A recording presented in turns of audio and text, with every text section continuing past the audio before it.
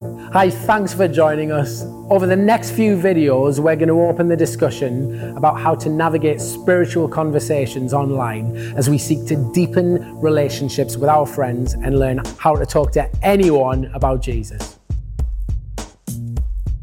Have you ever considered what it would look like if all of your followers on social media gathered in person in one room?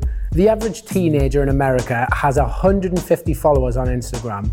Most people wouldn't feel comfortable speaking in front of that many people, but on social media, we do that every day. John C. Maxwell said this. He said, "Everyone is a leader because everyone influences someone." Put simply, everything you post on social media will influence someone. So however large or small our social media audience is, we all are influencers. So if that's true, then it's important to ask the question, what are you doing with your influence? What kind of things do you post? How do you respond to what others post? What conversations are you starting or contributing to online?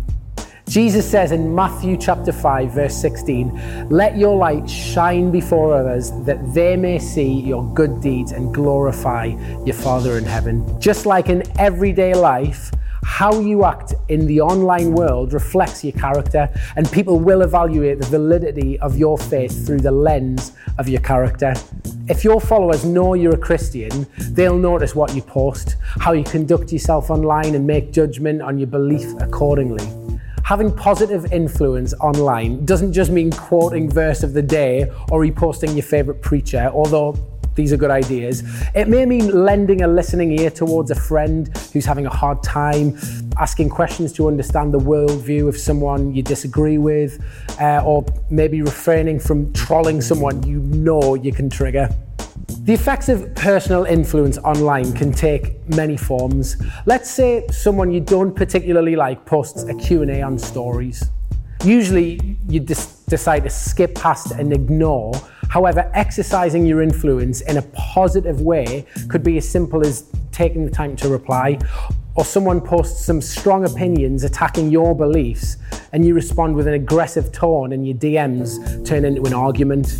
These are both examples of influence in action, but obviously with the opposite outcomes. So how can we evaluate our influence? A great way to do this is to look over the past month on socials and take note of what you've posted and what interactions you've had, and ask yourself, does what I post align with my core beliefs? Would it draw people towards Jesus or push them away?